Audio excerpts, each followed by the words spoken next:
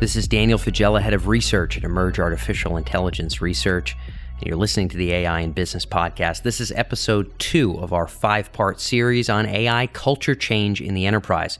Every day this week, Monday through Friday, we are publishing a fresh episode on AI culture change, and we've got some excellent guests lined up. Today is a leader from Facebook. Carlos Escapa is today's guest. He was previously the global AI and ML practice leader for Amazon Web Services, and he is now the global business development manager for Facebook AI. In our previous episode, if you didn't listen to it, by the way, please do tune into that episode. Our episode on culture change was our kickoff episode was with the global head of AI at IBM, Seth Dobrin. And Seth brought to bear a lot of experience from within IBM and their own transformation and many of the big legacy enterprises that they work with. Carlos certainly engages with legacy enterprises, but also has more of a perspective of the hyperscalers. He is, after all, within Facebook and previously spent time as global practice leader for AI and ML at Amazon. And with PyTorch, which is the primary platform that he is the business development manager for, he works with a lot of cutting-edge startups who are actively deploying AI and who have AI in their DNA. So Carlos is bringing to bear a perspective from the opposite pole. While IBM might work with a legacy oil and gas company or a legacy brick and mortar retailer, Carlos is seeing companies that are born with AI in their DNA. And so this is going to be a bit more of a perspective of what enterprises can model from companies who are genuinely at the bleeding edge when it comes to AI culture. When it comes to making collaboration and data value a norm, what do the best companies do at that? What are the companies who are great at it and do it from day one doing? What can we model and learn from that? That is indeed the focus of today's episode. So we're grateful to be able to have Carlos with us on the program. I thought this was a tremendously insightful episode. If some of you are tuned in and you are just getting started on your own AI journey, or maybe you're working with clients who are getting started on their AI journey, be sure to download our free PDF brief, which is called Beginning with AI, 3 Key Insights for Non-Technical Professionals. If you're not the person who writes the code, but you do want to make AI adoption faster from a culture perspective and otherwise, then again, you can check out our Beginning with AI guide. You can go to emerj.com/BEG1. That's emerj.com/BEG like beginning, and then the number 1, emerj.com/BEG1, and download that free PDF brief, which hopefully will give you some additional insight in addition to what you pick up in today's episode. Without further ado, this is Carlos Escapa with Facebook AI here on the AI in Business podcast.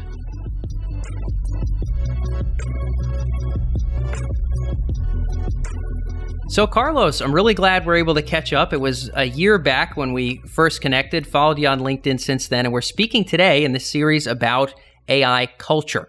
You are in a unique position to work with some of the most innovative companies, no exaggeration, in the field of artificial intelligence. And I wanted to start things off by just getting your take on what the best AI companies are doing culturally that is allowing them to turn AI into value. Good morning. It's a pleasure to be here. Yeah. Hey, glad to have you. I would say that companies that are adopting AI are companies that have embraced the culture of experimentation, accepting the fact that when you start a project, you're actually treating projects as an endeavor, a discovery effort, and that are able to also learn very quickly. When things don't work well, they basically pivot forward to a new idea or a new concept. And those are the companies that tend to do very well with AI, because AI lends itself very naturally to discovering new insights or new ways of driving value from data and creating new products or services or enhancing existing processes in ways that traditional methods, such as divide and conquer, do not address. And when you mentioned divide and conquer, I imagine the folks in the enterprise are going to have some degree of an idea of sort of where you're headed there. How would you describe that as a mentality?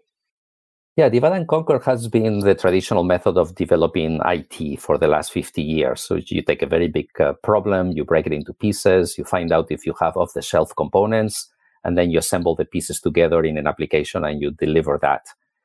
The approach that we are taking now with AI and data science is that you actually start from data collected empirically, and then you find out if you have some correlations in the data that allow you to drive conclusions. Yeah. So by the descriptions we've heard on the show in the past have been that AI is much more like R&D than it is like IT.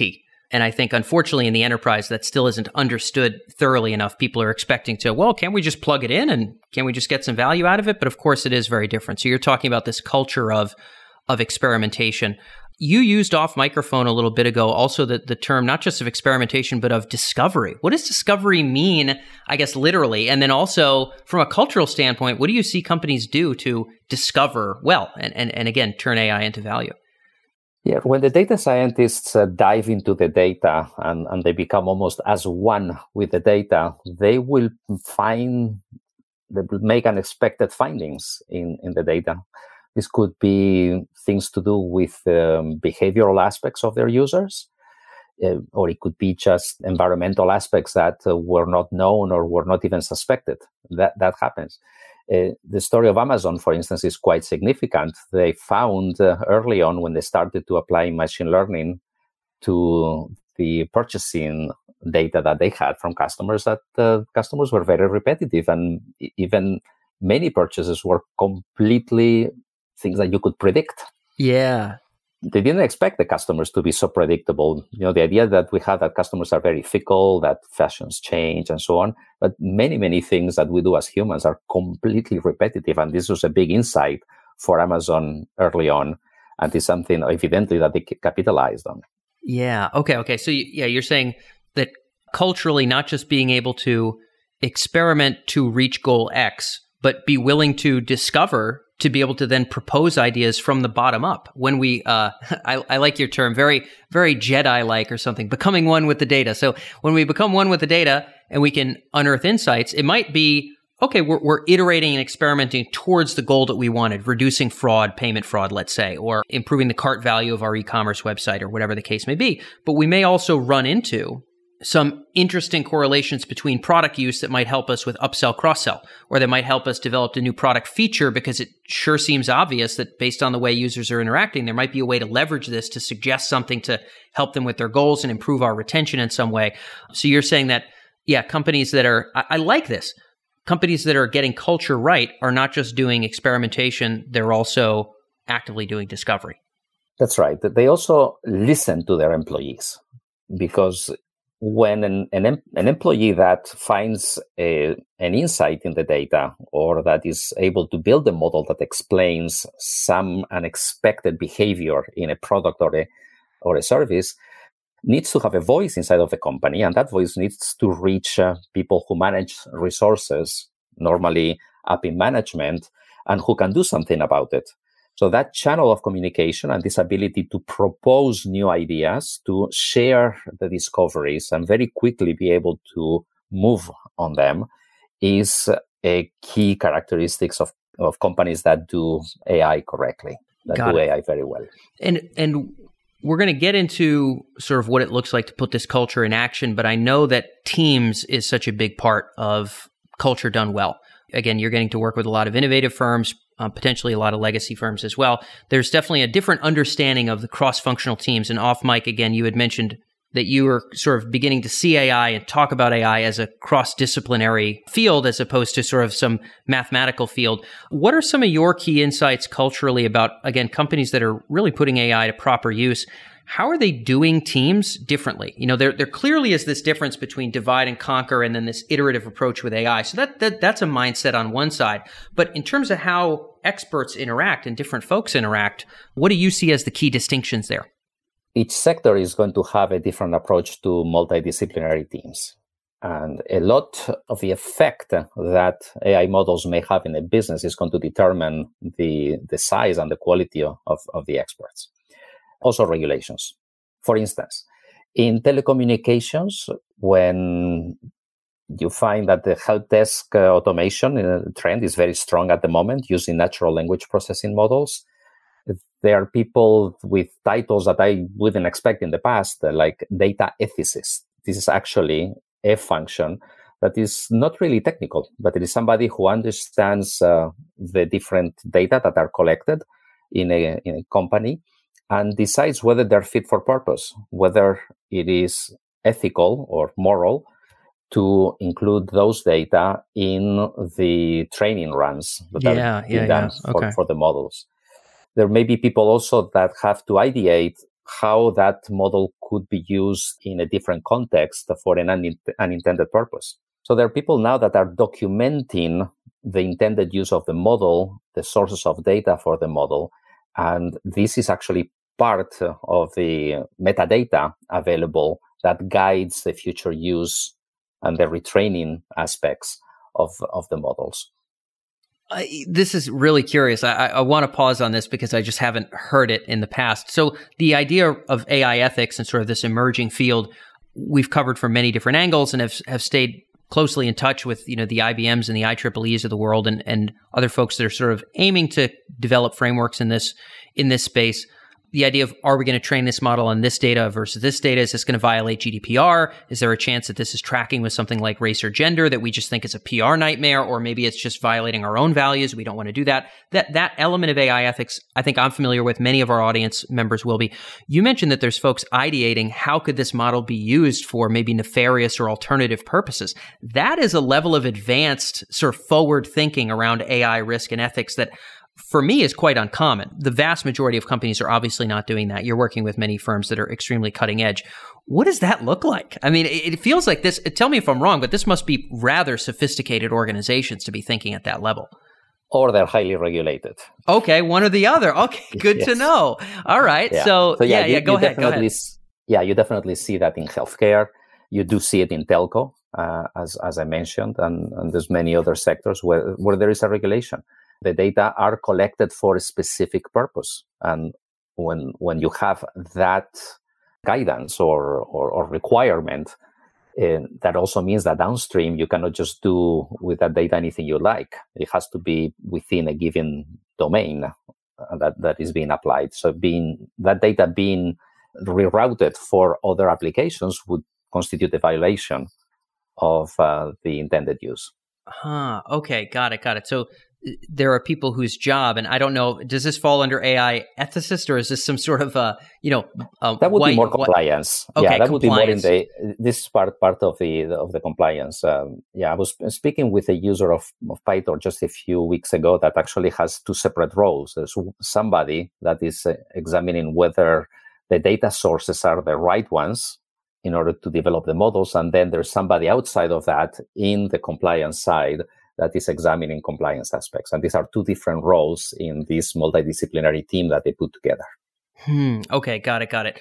Yeah, curious, because not your average compliance person doesn't have the context to be even, not only do they not write Python, but I don't know if this person needs to be technical, but they wouldn't have the context to know, if we train this in a slightly different way, this could be used in some nefarious sense. So this is a new kind of role emerging, and I imagine we'll see a lot more of this. You were heading off and taking us in a direction of how the right kind of culture brings different kinds of experts together. You were just starting to get into how now AI ethics and these new kinds of roles are emerging.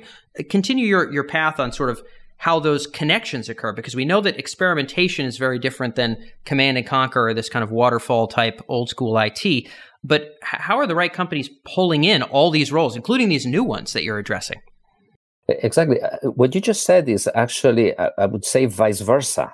Go ahead. With regard to what you were saying about the compliance or the data experts, it's very clear that in the last 5 years, it has been the ML modeler. That role inside of the company has been the key person in the development and deployment of AI applications. And that person tends to be very mathematical and somebody who can manipulate large amounts of data, build data pipelines, and then find some sort of a function by leveraging machine learning frameworks, a function that explains the data. That person may well be very far removed from compliance requirements, may be unaware of ethical. It could be ethical requirements. It could be even completely unaware of what is the final and intended use of the model. So I've also seen some organizations that are beginning to adopt this cultural aspect where the modelers are actually suppliers to the application owners. So the application owners, they may be working on a given business problem, or there's something that they want to improve or attack, and then they will go to the ML team and ask whether they can produce a model and a specific kind of inference with a specific requirement, and there could be specs around it. It could be with regard to the kind of data that can be used. It could be with the kind of response time that is required, precision, and so on. And then find out if then the ML team goes out and finds out if there are data available to satisfy the requirements of the application owner. But there is a clear distinction between the two roles, and the application owner keeps the responsibility over the correct use of those inferences inside of the AI application. Yeah. Well, this is a really, when we think about things that are emerging, how AI expertise gets brought into an enterprise, especially a legacy enterprise, is a very new thing. As you're mentioning, sort of some organizations have this kind of central function. Some have more nodes embedded in all the different departments. And so the way that collaboration ends up bubbling up inside of, let's say, an Airbnb versus a LinkedIn, even like the AI cultures and the way that they operate is unique. And I think no norms the dust hasn't really settled on the norms there, but you're bringing up one way that you've seen this happen. It seems to me like what you just brought up, and I'm sure you are addressing it in this way, kind of a dangerous or non-ideal circumstance when the person in the dark corner with extreme mathematical experience is tasked with the compliance task when that's not their job, is to focus all day on compliance. They're a little bit disconnected from it. This brings to bear the importance of cross-functional teams. The general idea of, well, people need to work together more is not quite actionable enough. You know, when you think about culture done well and when and how different types of expertise engage, is there a way that you like to frame it? Is there something that you see that really distinguishes high performers? I don't think that I have a magic. Well, there's no magic. It's perspective. Perspective. What I could definitely say is that there are many problems in life that can be solved through correlations. In other words, we don't really need to understand the cause and effect. And advertising is one of those, right? If you find out that people click on an ad that is colored red or framed in blue or whatever, you don't really need to go and understand what's going on in the brain. You just basically say, oh, the correlation is good enough. Yeah. Okay. But, the same cannot be done with a molecule that you come up with in order to fight a given cancer, or a given sickness. The correlation gets you started. You can actually use the correlation is very useful, but you still need a subject matter expert to understand what that correlation means and what consequences it could have. Big time, Therefore, the application of machine learning really is completely dependent on the use case, and specifically I think it is very helpful if business leaders are able to determine very quickly whether a correlation is good enough to fix a problem or whether there is a need to analyze the causation. Okay. And then the requirements around correlation are relatively straightforward. They are well, if not straightforward, at least they are easier to deal with, and you can be significantly faster in the application. But in those areas where you're actually touching humans' lives, if you will, sure. Or there's a potential to cause harm, whether physical or mental, that's where you need another team to determine whether the correlations are usable and how. This is interesting. And I feel like a lot of people I could probably write an entire article on this going back through past interviews with the really cutting edge Silicon Valley firms compared to the legacy firms. But this idea that if you're focusing mostly on correlation-oriented problems where we don't need to understand the base reality and or the consequences aren't that grandiose. If Amazon recommends red rain boots to me tomorrow, I'm probably not going to stop using Amazon. But if I take the wrong medicine or my money gets invested the wrong way, now we're talking about serious consequences. So if we're dealing with most of these kind of correlation in the way that you're framing it, sort of level of problems, it makes sense. So we can just move so much faster and maybe not even need as much subject matter expertise because it almost becomes a math problem. It's a matching and a math problem. People kind of famously talk about Facebook and Google in this sense. Through the bubbling broth of a bajillion behaviors, what do people click on? What do people want to engage with? And that is literally good enough to determine usership on some level. What you're saying is the more we're also focusing on those consequences in the world, the more we're going to need those other experts that are grounded in that space to be part of the conversation. The way we think about it, Carlos, so again, I know you don't have a magic formula. Neither do I. My job is to talk to as many people as possible and try to connect the dots. One way that we've connected the dots in terms of thinking about this is that often when we're framing the problem and determining the measurements of success and also determining kind of what the outputs are going to be for the end user, whether it's a customer or internal, generally in the room, physically or metaphorically, we want to have our data science experts who have an understanding of the base data that we might even be working with so they can tell us if we have dumb ideas that we don't even have data to support. We're going to want subject matter experts that understand the problem, maybe understand the end user better than the guy writing Python, and probably going to want the business owner here or somebody kind of in a head of or connected to leadership who understands budgets, who understands what mandates we're actually able to unleash resources to, because an R&D project is not a trivial thing. So we need to have buy-in and understanding from whoever's buying it, because if we promise it's going to be plug and play, yeah, boss, we're just going to make the recommendation engine work. Cool. Okay. That's not the level of understanding that person needs. That person needs to know how much iteration is going to happen. That often business leadership, subject matter experts, and data scientists need to frame these problems and determine these outputs ahead of time in order for things to work well. Any caveats you'd want to throw on top of that? I think it's meshing with a lot of what you're saying, but I want to see if maybe there's richness that you want to chip in. Sure. Legacy companies tend to be much more focused on planning than on experimentation. True. Therefore, the ability of an organization to adopt AI surely is related to the ability of senior management to embrace failure. The two are directly connected. So this is what I would call, for your American followers, is the Babe Ruth effect. Go ahead. So I don't know much about baseball, but I understand that Babe Ruth had both a record in home runs and strikeouts. Yes.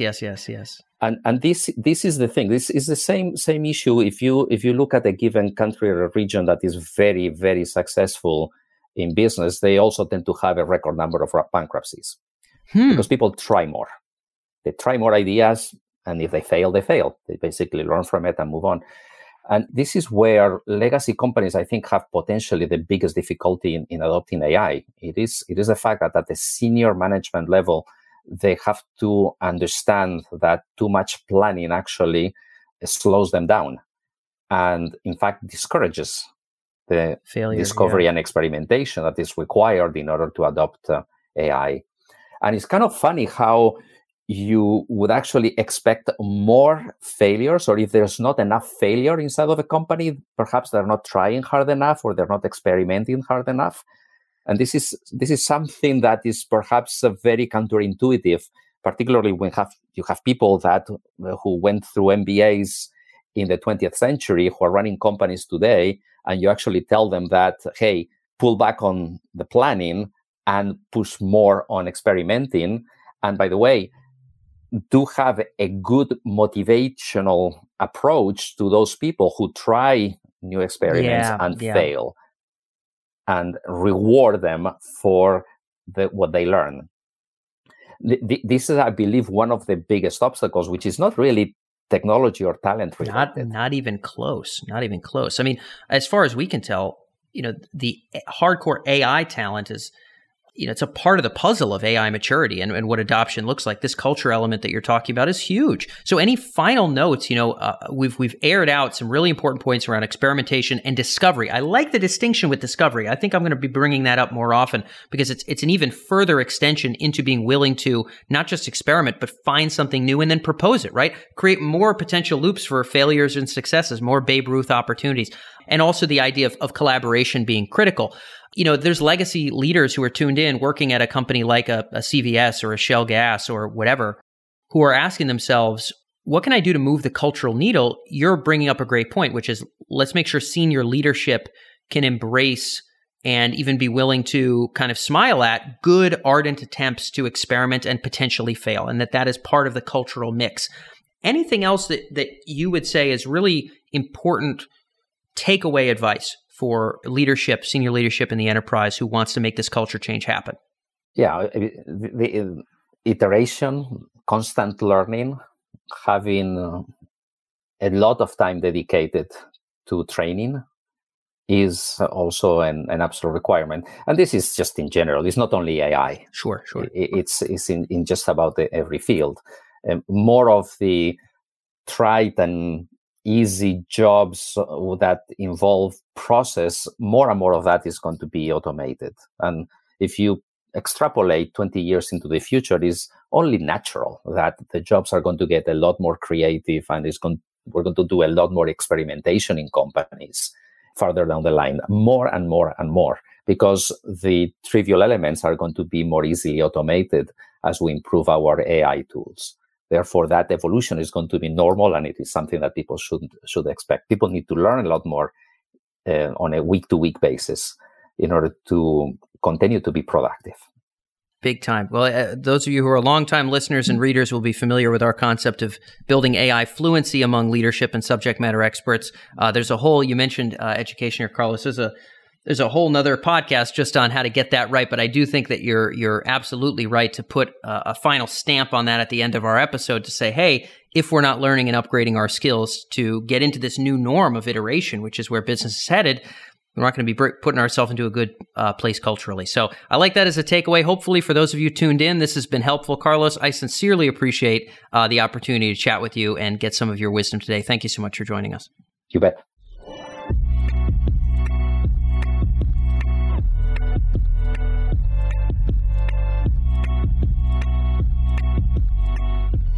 So that wraps up our second episode of this 5-part series on AI culture change in the enterprise. I am grateful to Carlos Escapa for joining us on this episode, just as I'm grateful for IBM's global head of AI for being our first episode.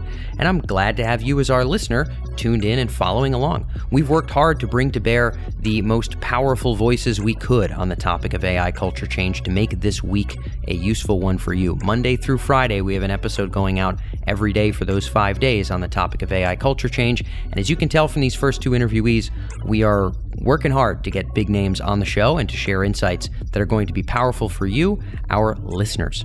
So if you've benefited from what you've learned here, or you appreciate the level of guests and the level of insight that we've brought to bear, it would mean the world if you'd consider leaving us a 5-star review on iTunes. You can simply go on iTunes, which is now called Apple Podcasts, and you can search for AI in Business. And when you do leave a review, not only are we pretty darn likely to put your podcast review into the newsletter to share some insight from you, our listeners, with our other listeners and readers around the world, but also those bits of feedback are what help to drive us forward. When you've seen changes in the format of the show, it's really come directly from podcast listeners who've provided that feedback to us. So you help us improve with your reviews and feedback, and also you help other folks learn more about the program. We're working hard to come out with great insight for non-technical professionals like yourself who are looking to get the most value out of AI. And again, your review on iTunes would mean the universe. So consider it if you've benefited from what we're putting together here.